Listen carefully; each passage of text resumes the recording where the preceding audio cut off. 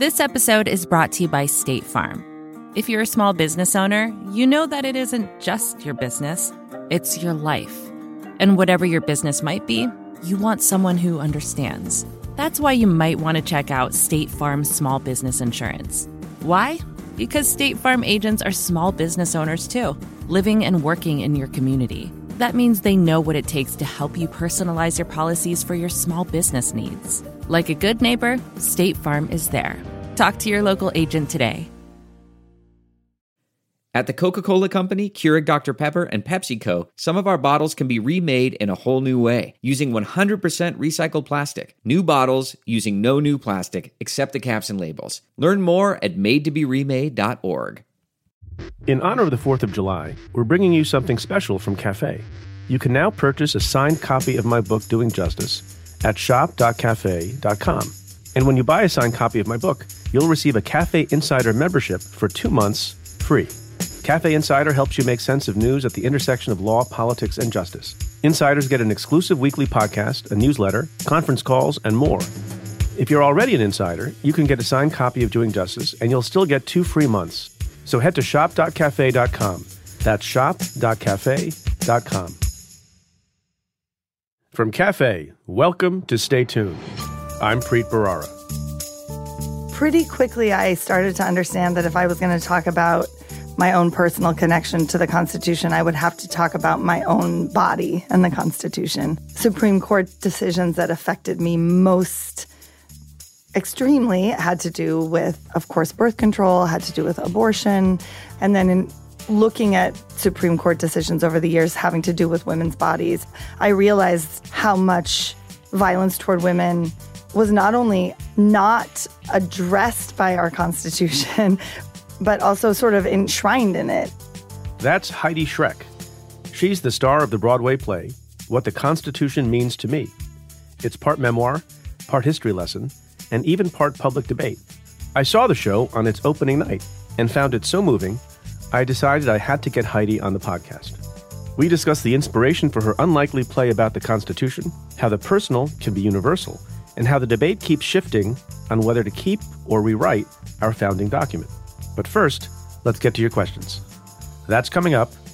Stay tuned.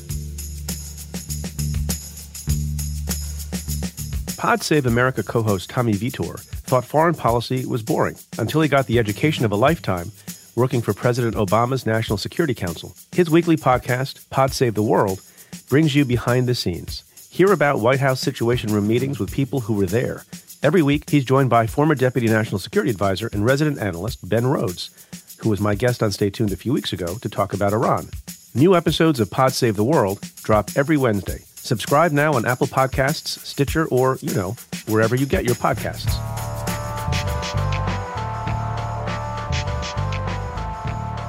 Hey folks, welcome to a special 4th of July edition of Stay Tuned. The interview today is, I think, a special one. For a lot of people in America, the 4th of July is about fireworks and about barbecues and about getting together with your family, maybe going to a ball game. And that's all great and that's all good. And I do that every 4th of July also. But it's not a bad time to think about that document that is at the foundation of ordered society in the United States of America. That document being the Constitution. And not to talk about it in a way that's dry and academic and boring, but the way that Heidi Schreck brings the Constitution to life in her play that you'll hear about. And what was startling to me when I saw what the Constitution means to me, and also as I spoke to Heidi Schreck, was this notion that the Constitution is not only a living document, but it's a document that contains principles that matter to our daily lives, how we treat our bodies, how we treat other people, how we get along in society, what's fair, what's just, what's unfair, what's unjust. So as you listen to the conversation between me and Heidi, think about the ways that the Constitution affects you. Think about the ways maybe the Constitution could be made better. Think about reading it again. It's a bit shorter than the Mueller report, that's for sure. And think, when you're watching the debates among the 30 or 40,000 Democrats running for the nomination, whether you think their vision of what America should be like under the Constitution fits with yours. For this episode, rather than focus on the news that's going on, and there's plenty of it, I thought we'd just sort of spend this period of time talking about the Constitution, talking about patriotism, talking about what this country is about. One question I got in the last few days comes from a listener, Francis Yancey, who says, Preet, I am curious if your parents are disappointed in the country to which they immigrated. I am. I moved to a democracy 20 years ago. It isn't one now. And then it goes on to talk about the problems that this listener sees in America. And I hear that and I get all that. But to answer very forthrightly your question about whether or not my parents are disappointed, they are not. They are disappointed in some of the leaders that have been elected in America. They're disappointed in some of the policies, especially with respect to immigration, because we were welcomed with open arms to this country. My brother and I had an opportunity to make something of ourselves in this country, and nothing will take that away. And so when we get together as a family, we still talk about how wonderful a country this is. I told my kids once that even with Donald Trump as president, America is still the greatest country in the world. It needs some work. We need to do some stuff to make it better. But it is still the case that there is more freedom, there's more opportunity, there's more mobility, there is more idealism here than any place I've ever been. And we have no intention of moving. You know, it's a common joke, maybe some people mean it seriously, that if Trump gets elected or so-and-so gets elected, they're going to move to Canada or they're going to move to Scandinavia or someplace else. And I know it's meant mostly in jest, so I don't want to take it too seriously, but I think that's the wrong way to think about it. At precisely the moment that you think the ideals you care about in the country are under attack or being undermined, that is not the moment to flee. That's the moment to stay. That's the moment to fight. That's the moment to vote. That's the moment to make your own voice heard. So America returns to what you think it's supposed to be.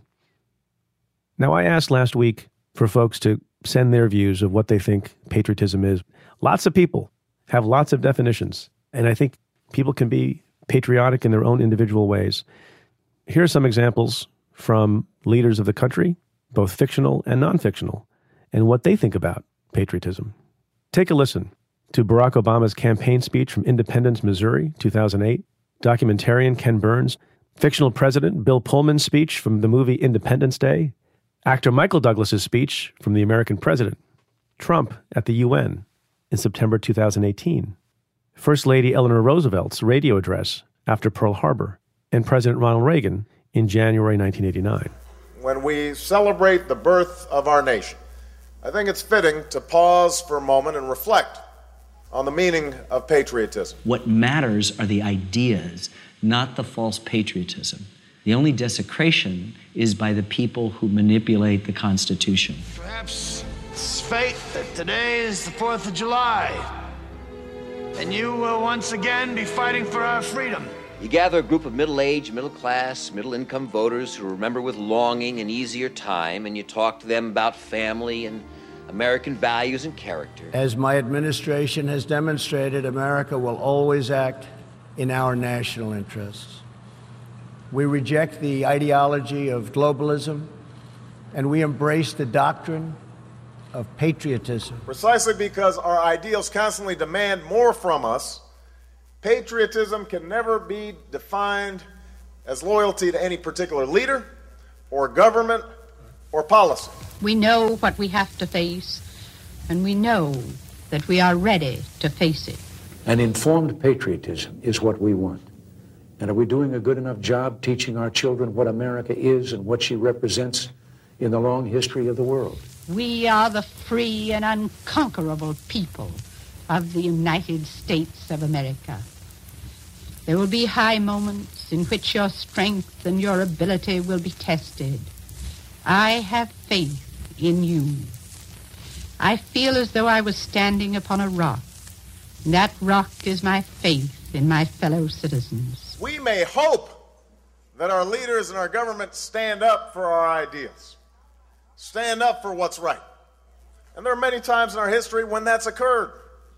But when our laws, when our leaders or our government are out of alignment with those ideals, then the dissent of ordinary Americans may prove to be one of the truest expressions of patriotism.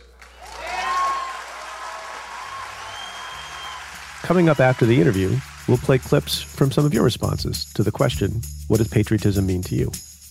And I'll give you my thoughts too.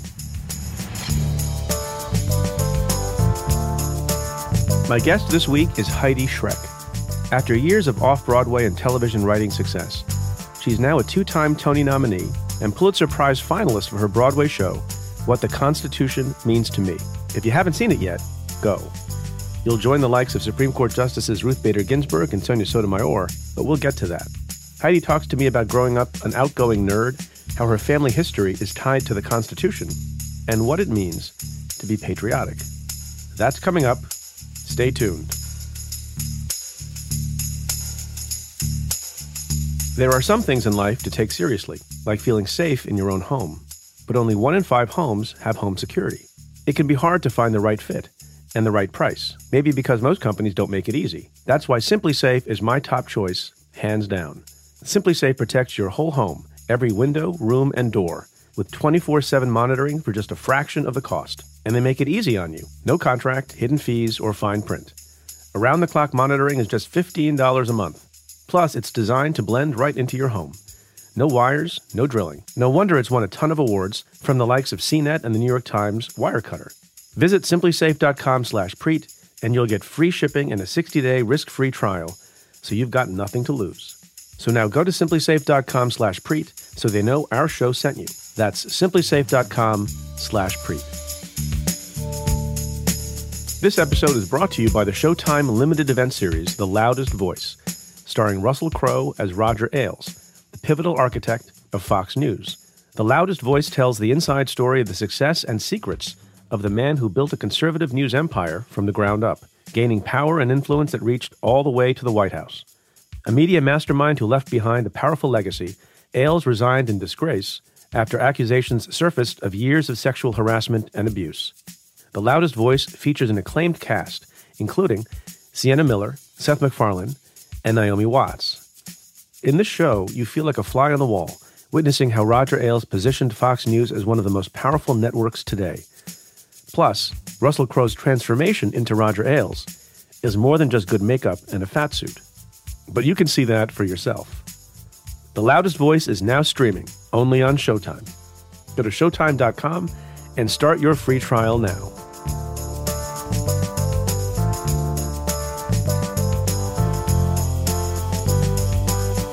Heidi Schreck, thanks so much for being on the show. Thank you for having me. Speaking of shows, you have one called What the Constitution Means to Me. And at the risk of pandering right off the bat with my guest, I went and saw the show, and it's amazing. It's a real pleasure and treasure. I rhymed that myself. And so it's a treat to have you on. Thanks for being here. Thank you. I'm honored to be here. So you've done a million things, including writing and now performing. You got your start, I noted with great pride, in high school doing speeches. Yes. And one of the origins of the production you're doing is based on a speech you gave in high school, but you did all that under the auspices of the NFL. Indeed. I was an active member of the NFL all 4 years of high school. So people are like, what are you talking about? You don't look like you played football. No, the NFL also stands for National Forensics League. So you did autopsies? I did. Yeah, I know. Everyone. You're right. That is the next question everyone asks. It's like the National Forensic League. What kind of weird people were you doing cadaver work in high school? So the National Forensic League, in which my son now is a participant, is actually what? It is speech and debate. So it's, yeah. I participated in many events. I did oratory 1 year. I did extemp, which was my favorite. Extemporaneous speaking. That's what my son does. Yes, right. I know. That's so exciting. I did dramatic interp, DI, we called it, where I gave a very moving speech from Anne of the Thousand Days, begging my husband, the king, not to kill me. And I also did impromptu speaking, which is like 3 to 5 minutes.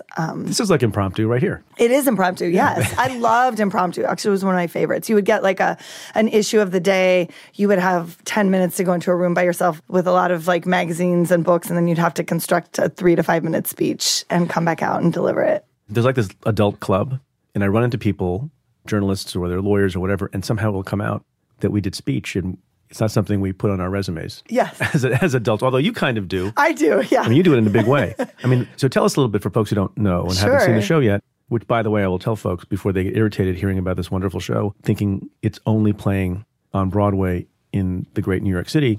you have plans to bring it everywhere. We do. Well, we're actually going to D.C. in the fall, in September, and to Los Angeles the following January. And then we have a plan in motion to take it all over the country, which I'm incredibly excited about. No, and people should go see the show. So what the Constitution means to me, it's basically a cabaret musical? Yes, exactly.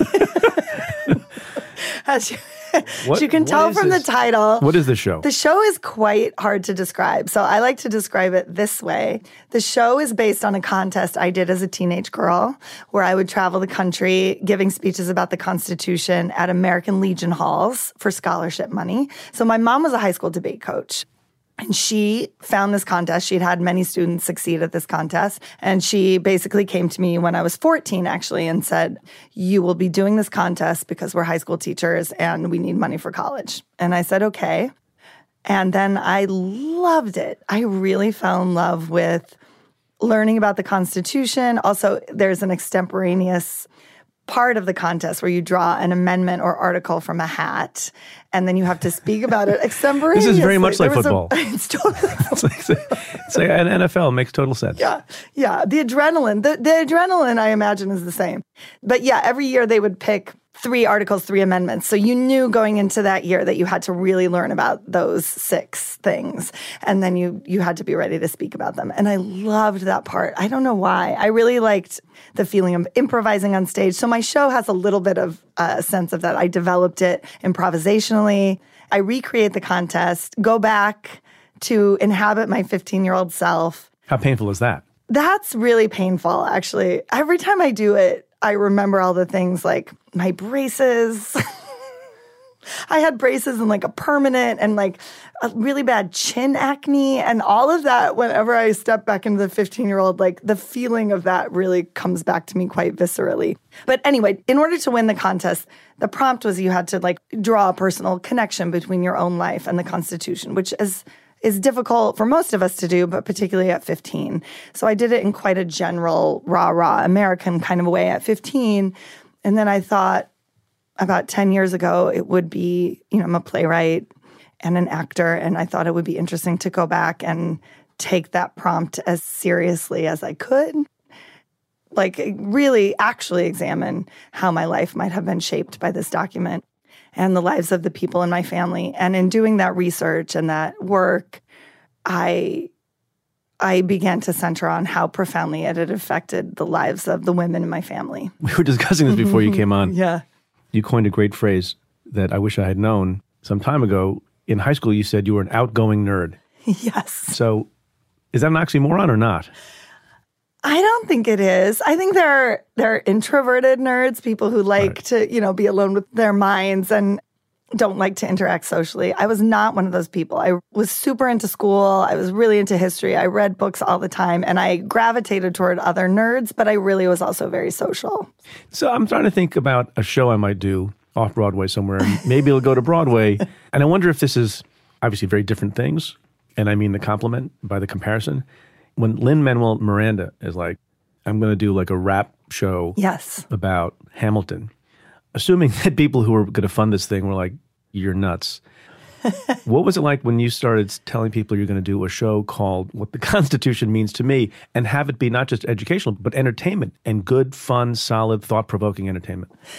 Well, so luckily I've worked in New York theater for about 20 years, and I started in downtown theater, mostly downtown experimental theater, so I have a lot of deep relationships there. So I was able to go to this incredible theater called Club Thumb and say, hey, I have this very strange thing I'm working on. I'm going to revisit this contest I did. It's going to be about the Constitution. It's going to be about my life, the lives of 4 generations of women in my family. It's going to be about constitutional law and American history, but I don't know what it looks like. But it's also going to be funny, and I think it's going to end with a live debate about whether to abolish the Constitution. And then you can also take the AP exam. Yeah, exactly. And right after that, you just go straight to the advanced placement test. But luckily for me, the artistic director of that company, Maria Stryer, I've worked with her for years. She knows my other plays, she knows my work, and really was like, hey, I trust you. Like, even if you don't know what you're doing yet, I trust you to make a piece of theater that's exciting and strange and interesting. So she gave me carte blanche. Now, granted, it was a 10-day run in a 70-seat house. The risk was low. Well, I'll tell you, I heard about your show. Oh, you did? A long, long time ago, before you opened on Broadway. Yeah. I don't go until it's on Broadway. That's of course. That's how I you roll. and RBG like to wait. I know. But it was recommended to me by multiple people who saw it and said, not just that they thought it was great, but they thought that I, in particular, would like it given my background and what I talk about. So I've been dying to see it for a long time. So you mentioned a little name dropping there. I did. I know. I was going to get to it. It's like Heidi's worried. I know, but I'm so excited. It just happened. It's great that you're talking about how wonderful the show is, but you're just and you're wondering, is he going to ask me about the time that Supreme Court Justice Ruth Bader Ginsburg came to the show? Yes, I was going to ask, but thanks for jumping the gun on that. No problem. So what was that like? We can talk about it later. Oh my God. Well, first of all, I will say that the best part was it was my dream that she come, obviously, and we had been inviting her, and I think we had heard secondhand that she wanted to wait to see how the reviews were, which is totally fair. She's very busy, and I don't want her to travel. And did you make sure that she was very safe when she was in the audience? Oh, we did. Yeah, she was incredibly safe. I mean, she and her people made sure she was safe. Our entire cast was overwhelmed. I actually, at the very end of the show, there's a piece I won't give away, but she is referenced in some way. And I always turn my back to the audience at that point. Anyway, it's part of my blocking, but I actually just began to sob when my back was to the audience and had to recover very quickly. And our 18-year-old debater was on that night, Thursday Williams, and she is just, she carries an RBG pencil out when she debates. Her whole dressing room is decorated with paraphernalia. I've got an RBG pull-up bar. That's what That's great. No, not really. They also do the RBG workout. The young women do the RBG workout really? backstage. They can handle it? Yeah. So it was profoundly moving to have her there. Did RBG shut off her cell phone? As far as I know. At any point did she open hard candy during the show? No. Did she come back afterwards? She did. What did you guys talk about? She invited us to the court, which was exciting. And then she told Thursday Williams, our debater, that she couldn't wait to see her on the court one day. Thursday, that is one of Thursday's dreams, and I think it will happen. She signed our wall. We have a little wall to a Supreme show, which was a very cute pun. And then we talked actually about Thurgood Marshall's view of the Constitution for a little while because we debated the end whether to abolish. It was light stuff, yeah. The idea of being able to love what the Constitution has become and what it's capable of becoming, even if you criticize and in some cases hate its beginnings, which I thought was very moving. You mentioned reviews, and maybe RBG was waiting for a review. Can I read a portion of one? You're not going to dislike this. Is it one of the bad ones? No. That's why I said you will not dislike this. Okay. This is from the New York Times, one of the New York Times reviews. And I thought this was a very interesting way of putting it so people understand something about your show because the title doesn't quite convey it. And they wrote, "It is a tragedy told as a comedy, a work of inspired protest, a slyly crafted piece of persuasion, and a tangible contribution to the change it seeks. It is not just the best play to open on Broadway so far this season, but also the most important." Do you read your reviews? I have my husband read parts of them to me. So that's pretty good. I summarize them. Do you agree, and put modesty aside, do you agree it's important? And if so, why? It certainly has been important to me. I learned so much. Well, I hope so. Making it, well, yes. In addition to the way it's, sort of transformed my life, I will say I learned so much over the past 10 years. Making it, I learned a lot about our country, a lot about myself, and it really transformed my relationship with my mother. So as you know from the play, I have a history of domestic violence in my family and of sexual abuse, and this was something, my mom is the one who experienced it firsthand, something she carried with her whole life, and at times made our relationship difficult, in part because she was just carrying so much grief, and these things are hard to talk about. And I really enlisted my mom while making the piece to help me and also to let her know what I wanted to share and have her share her feelings about that, what she was comfortable sharing and not sharing. And so it became a collaboration between the two of us. And I have to say, I'm just so grateful to my mom.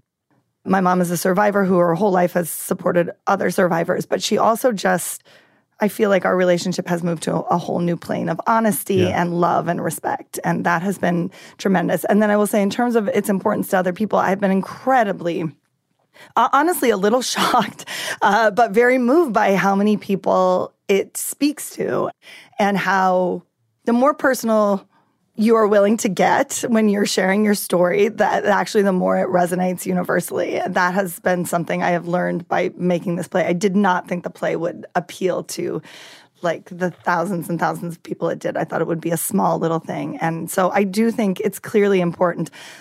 It's clearly important to a lot of people that I speak out loud, the things I speak out loud about in the show.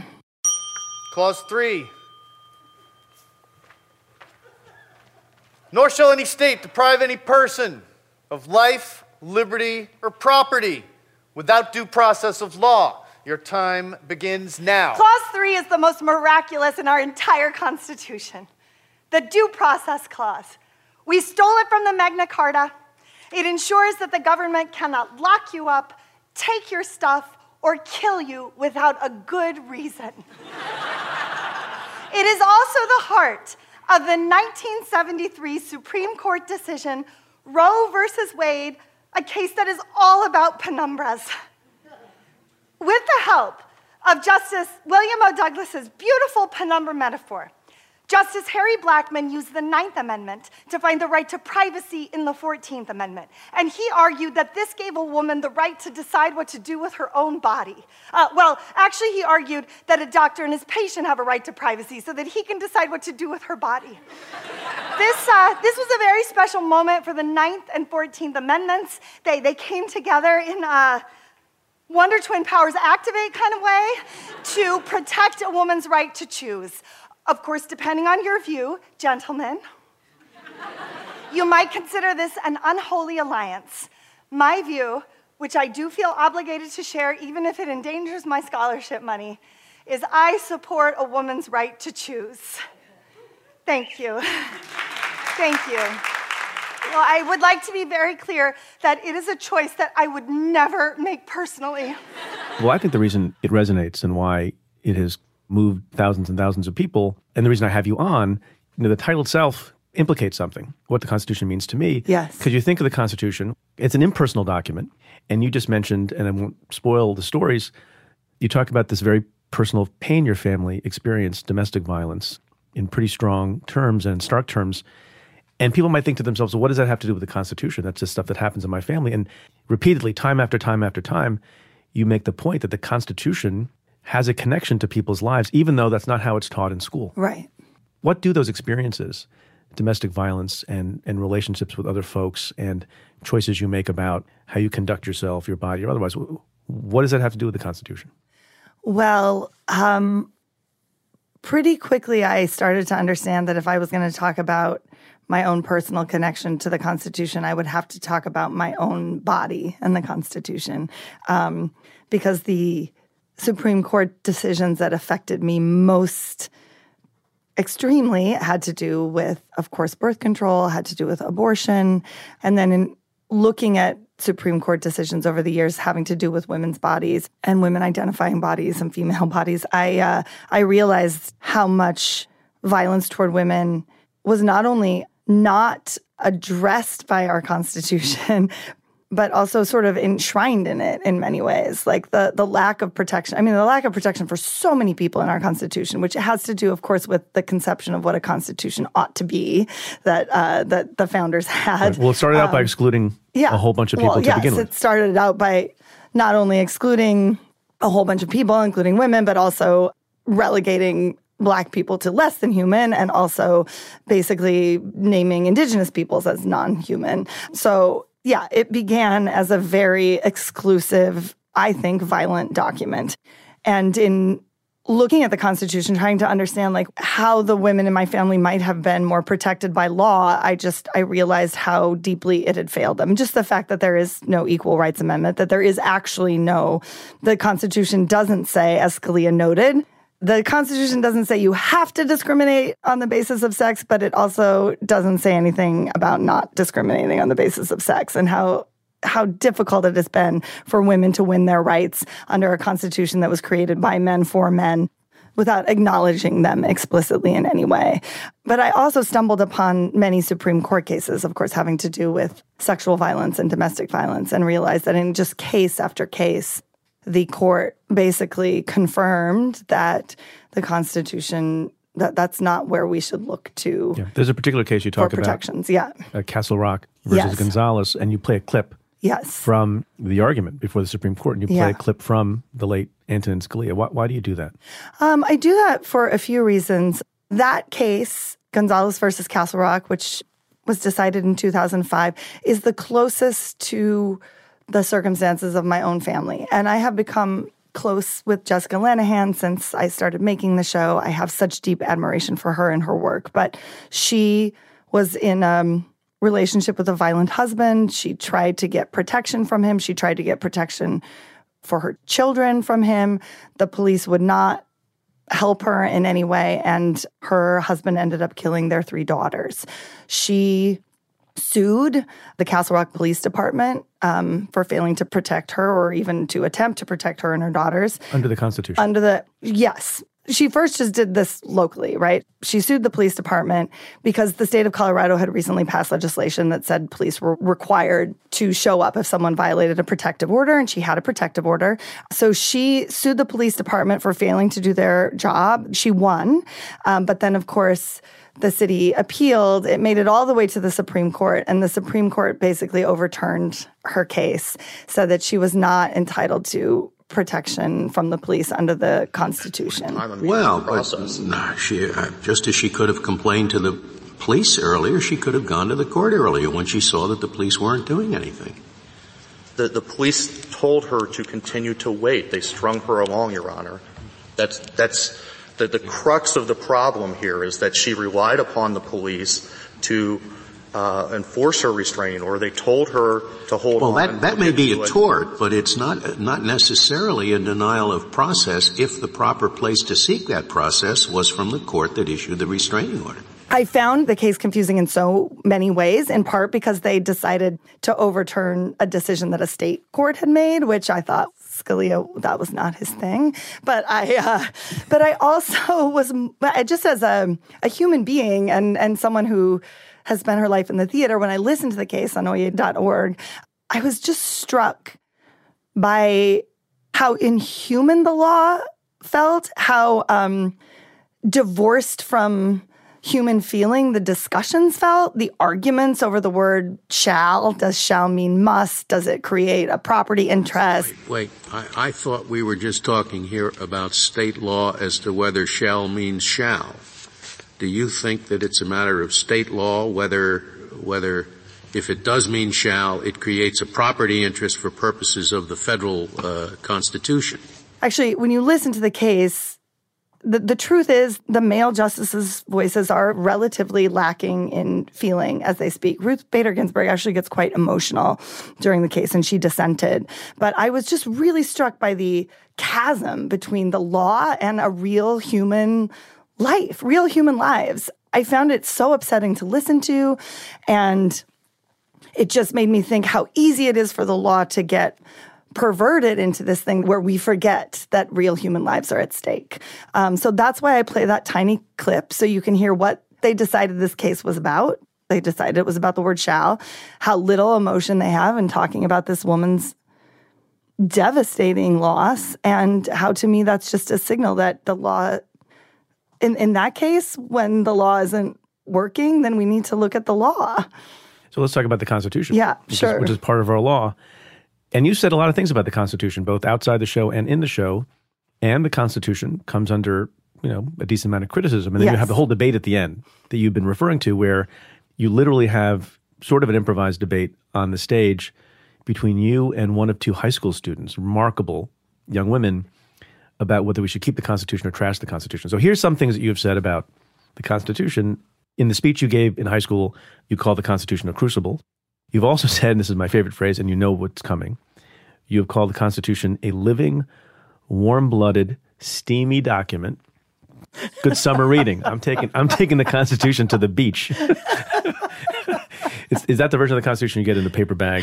Exactly. The brown paper wrapper. You rip the cover off. A living, warm-blooded, steamy document. To be clear, that's my 15-year-old self saying that. Okay.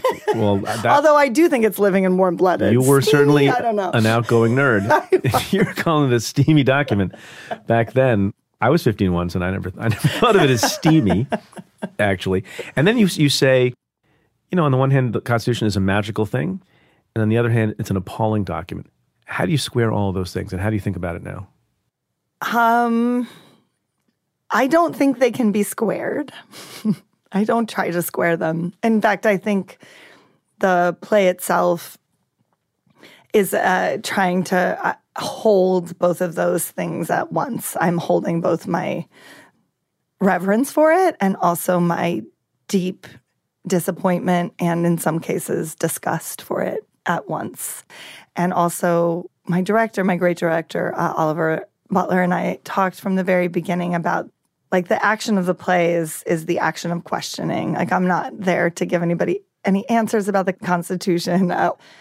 It really is an act of live investigation. I'm out there wrangling with my conflicting feelings about the document, my questions about the document. So the play has evolved as more constitutional scholars come to see it, and then I can ask them, hey, can you explain this to me? So the play does change as I learn new things.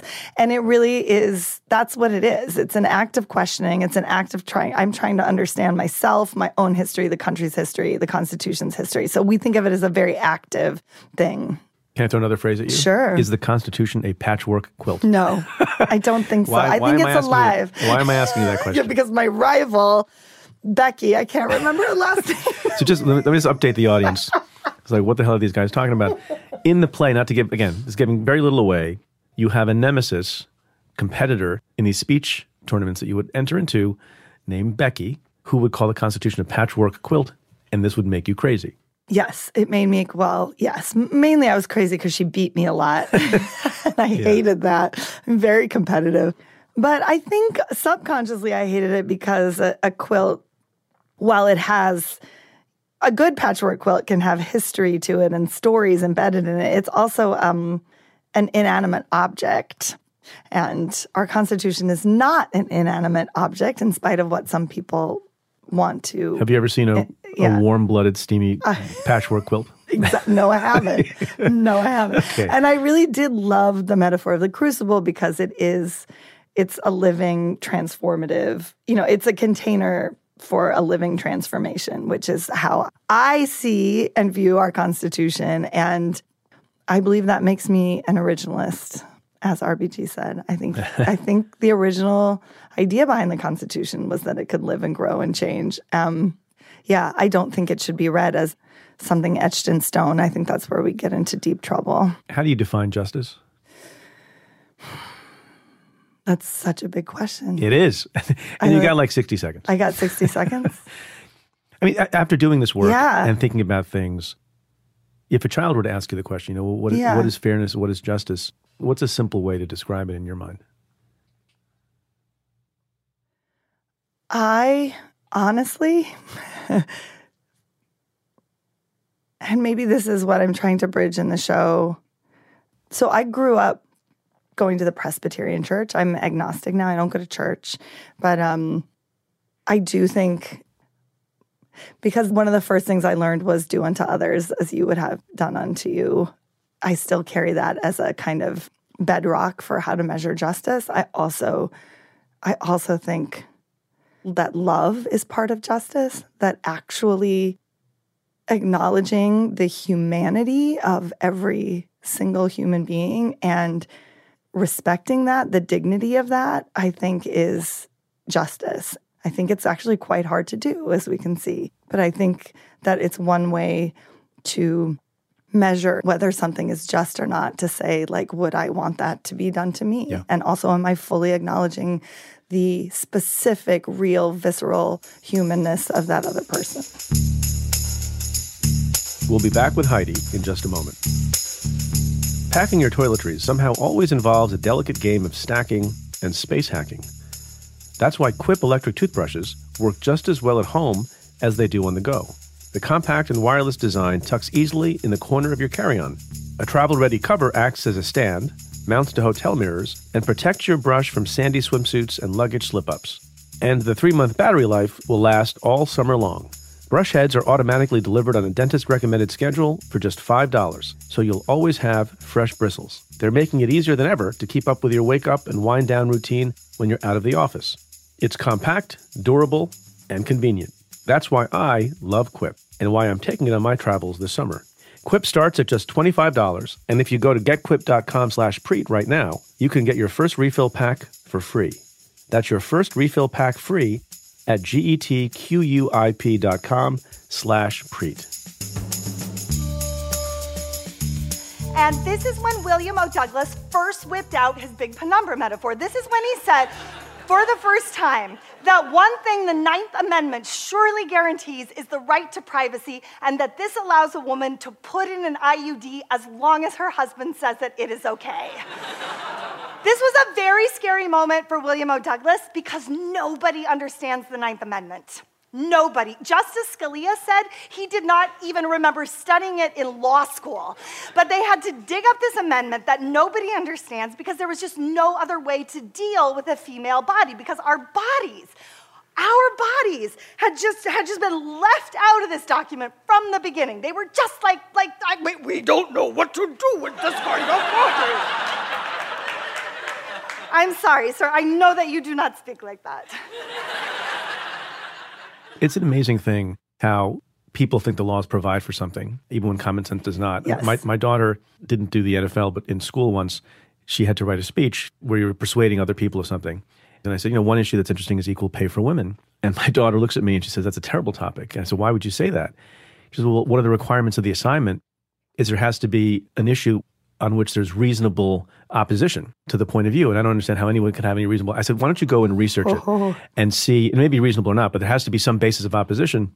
And she went up and did some Google searches and came back down. I was like, I think I'm going to be writing about this. And that ended up being her speech topic. That's incredible. Because to an intelligent high school student, also an outgoing nerd, one might say, she's going to not like this characterization. I love it.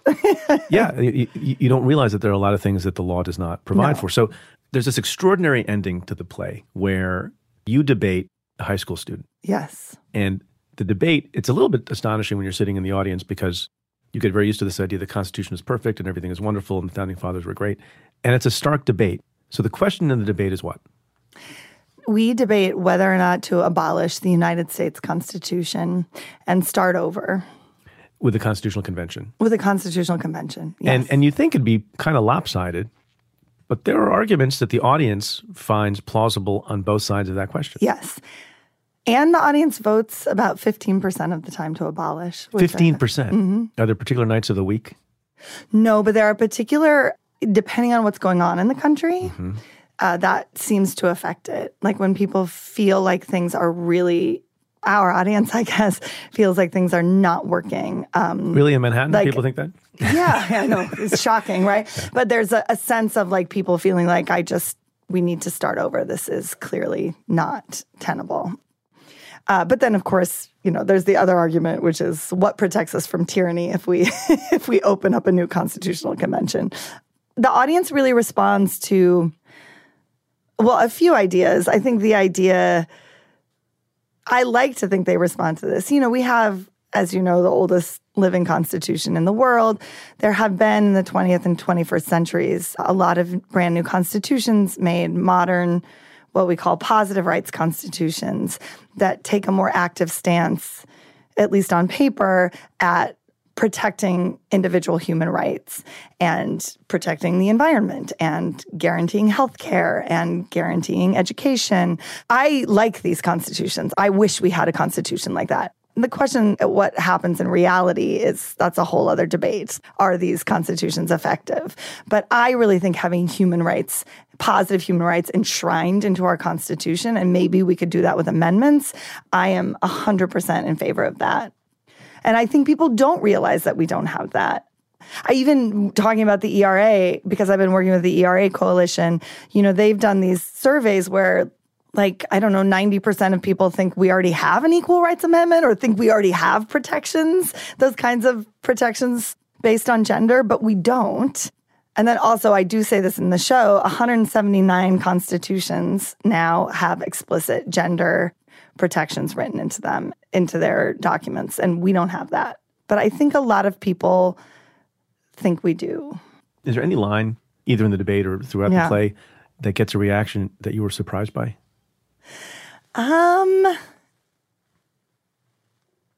Let's see, that I'm surprised by. I mean, I will say that when our 14-year-old debater argues to abolish, Rosdely Ciprian, she uses a Harry Potter metaphor that is really, the audience goes wild for. So she talks about the Constitution as a Horcrux. Judges, our Constitution is like a Horcrux in Harry Potter.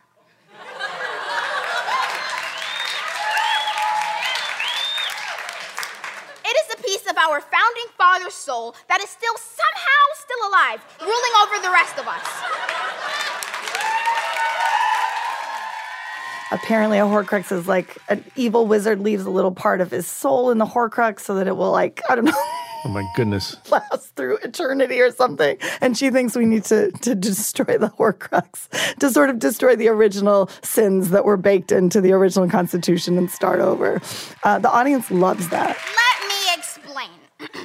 In Harry Potter, a Horcrux is an object in which a dark wizard has hidden a fragment of their soul for the purpose of gaining immortality. It's time to destroy the Horcrux so that we can move on from the sins of our past and finally write a document that is truly democratic and fully alive.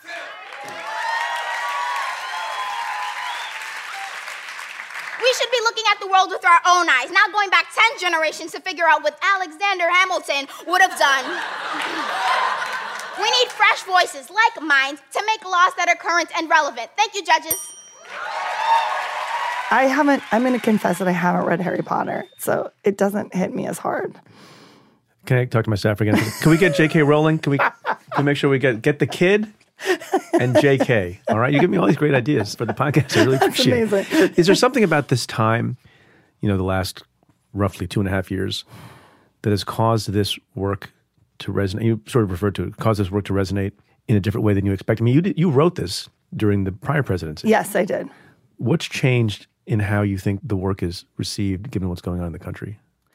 So I first performed it in 2015 when Obama was president, and people really responded to it then as well. I think they responded to the personal stories, or at least the feedback they gave me was like, oh, that personal story really got to me, or that happened in my family, or I share your feelings about that, or I had an abortion, because I talk about my abortion in the show. There was a lot of that, actually. The first time that's when I realized how many people I knew had abortions and that we never talked about it, even though my crowd of friends is largely, made up of feminists, people who we think were very open about these things, all pro-choice, never talked about our abortions to one another, which was very interesting to me. Then when I began performing it during his administration, then I noticed that people were responding with more energy to the things I talk about, like birthright citizenship, or, the specific clauses of the 14th Amendment, like who's protected, who's not, what it says about immigration, what it doesn't. Like, people were responding to the constitutional issues much more energetically than they did while I was performing under Obama. You might remember my town is an abortion-free zone. You actually have to drive 3 hours west to Seattle, 5 hours east to Spokane to get an abortion. You're not still timing me, right?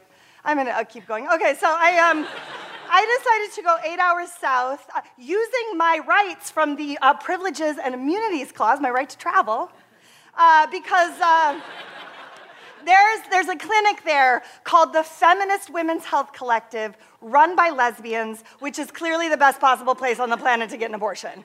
And that is what I wanted. I wanted an abortion.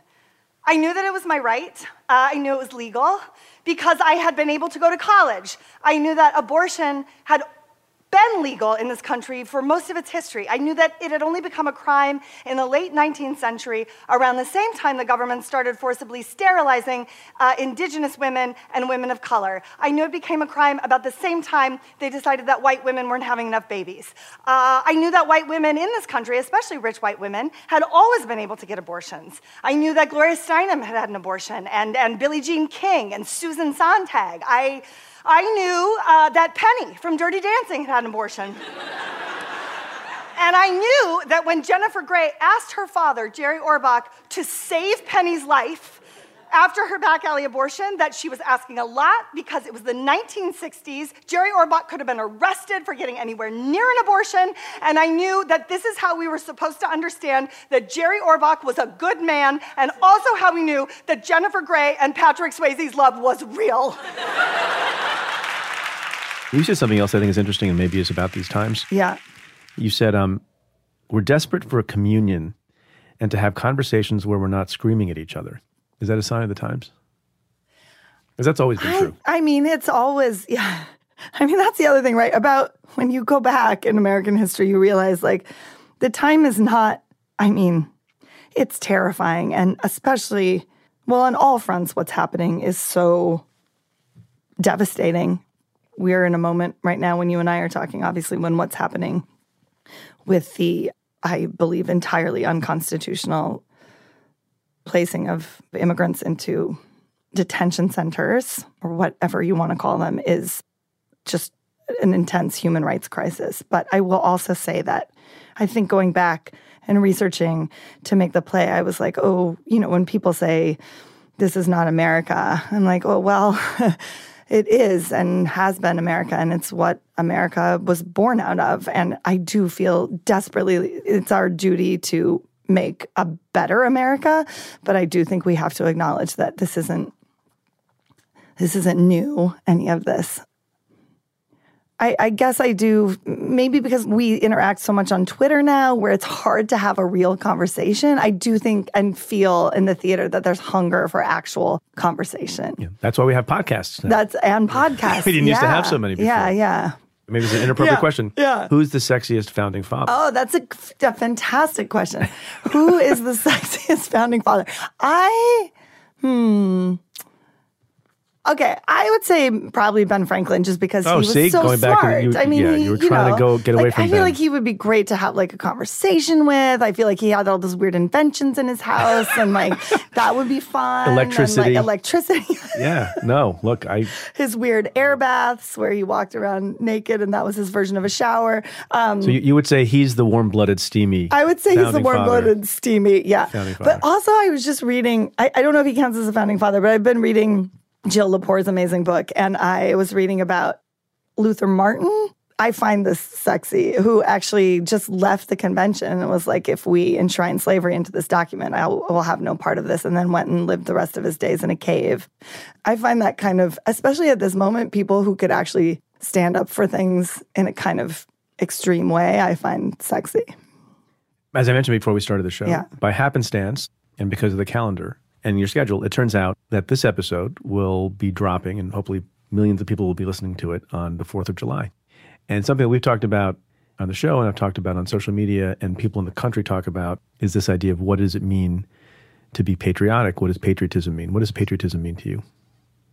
Patriotism, to me, is a willingness to love your country by looking at it clearly, by openly criticizing it when it's not living up to what it ought to be. And patriotism is, in this country, like being willing to put yourself on the line to make things better in the country, to vote, to protest, to make your voice heard, to run for office. But definitely high on that list is the willingness to look at things honestly, not look away, and to criticize your country when it's not living up to, when it's not being humane, when it's not being just. Like you might with your child. Exactly. Yes. Heidi Schreck, this has been such a treat and a pleasure and honor to have you on the show. Good luck with your shows. Thank you. And I'll see you sometime soon. Thank you so much.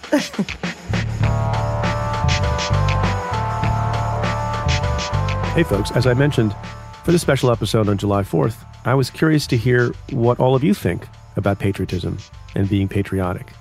Is it a good thing? Is it a bad thing? How you go about honoring your country? And I'm pleased to say we got a lot of responses. We can't play all of them, and we can't play some of them in their entirety, but here's a sampling of what the listeners of Stay Tuned think about that question.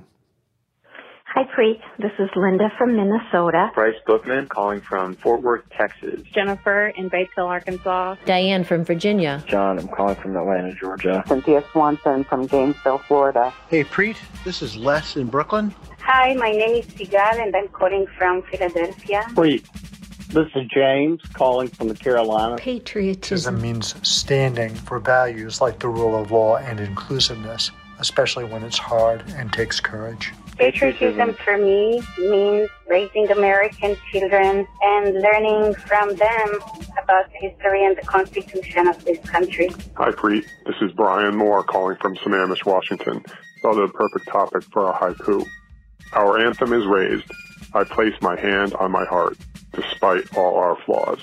Patriotism to me means that you have the freedom of being yourself and showing people who you are without being judged. Caring enough about your country to criticize it, and then actively working to make it better. Patriotism means believing that this country can do better. Patriotism, for me, is proud yet inclusive. Of the people and by the people to make life better for the people. No matter how sad we are by the news and how hard it is, and good God, it's been hard. Patriotism is my country right or wrong? If right, to be kept right. If wrong, to be set right. Patriotism is supporting your country all the time and your government when it deserves it. Mark Twain. Patriotism from the ever succinct Oscar Wilde. Patriotism is the virtue of the vicious. So always be weary of those who would lionize it as a character trait. Patriotism is not the chest pounding or the flag waving. Doesn't mean standing for the national anthem. I don't require flags and songs and parades to be patriotic. Patriotism is yet another narrow-minded outlook or philosophy that leads to the exploitation and division of humanity. And when that country fails to live up to its ideals, to advocate for those ideals so that we can form a more perfect union. Love of country, yes, but also commitment to address its imperfections. But it's not a blind love.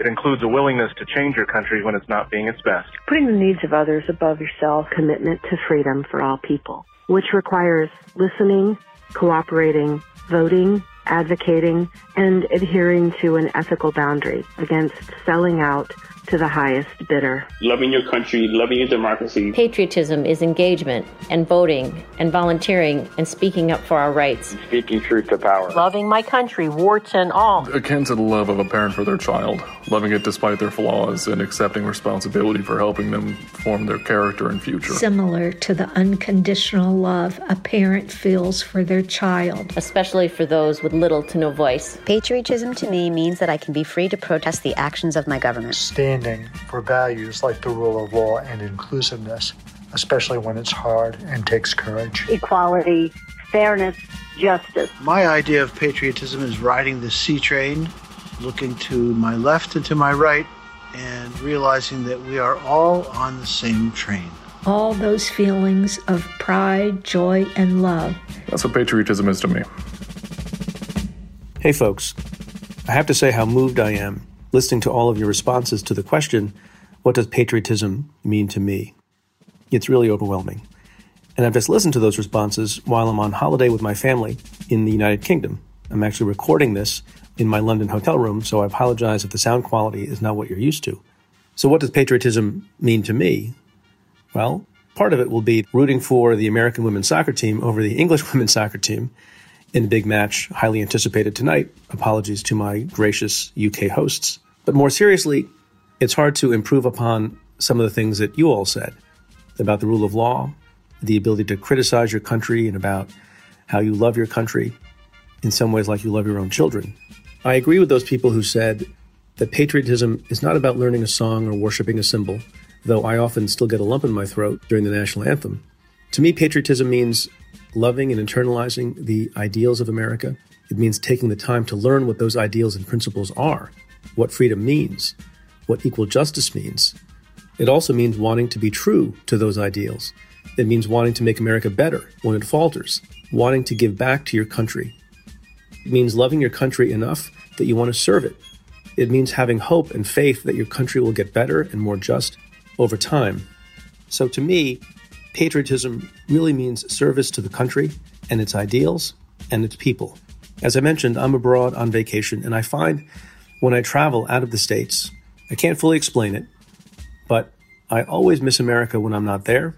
And no matter how much fun I'm having on vacation, I always love America just a little bit more when I return. I won't be in the States this July 4th. I can't remember the last time I wasn't in the States for the 4th of July. So no barbecue for me, but I'll be thinking about your comments. I'll be thinking about all the things you said and why we should love the country. And so to all of you, have a healthy, happy, and patriotic Independence Day.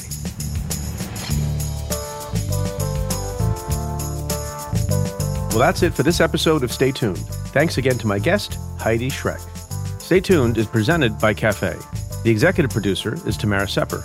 The senior producer is Aaron Dalton. And the Cafe team is Carla Pierini, Julia Doyle, Calvin Lord, Vinay Basti, and Jeff Eisenman. Our music is by Andrew Dost. I'm Preet Bharara. Stay tuned. There are some things in life to take seriously, like feeling safe in your home. But most companies don't make it easy. That's why SimpliSafe is my top choice, hands down.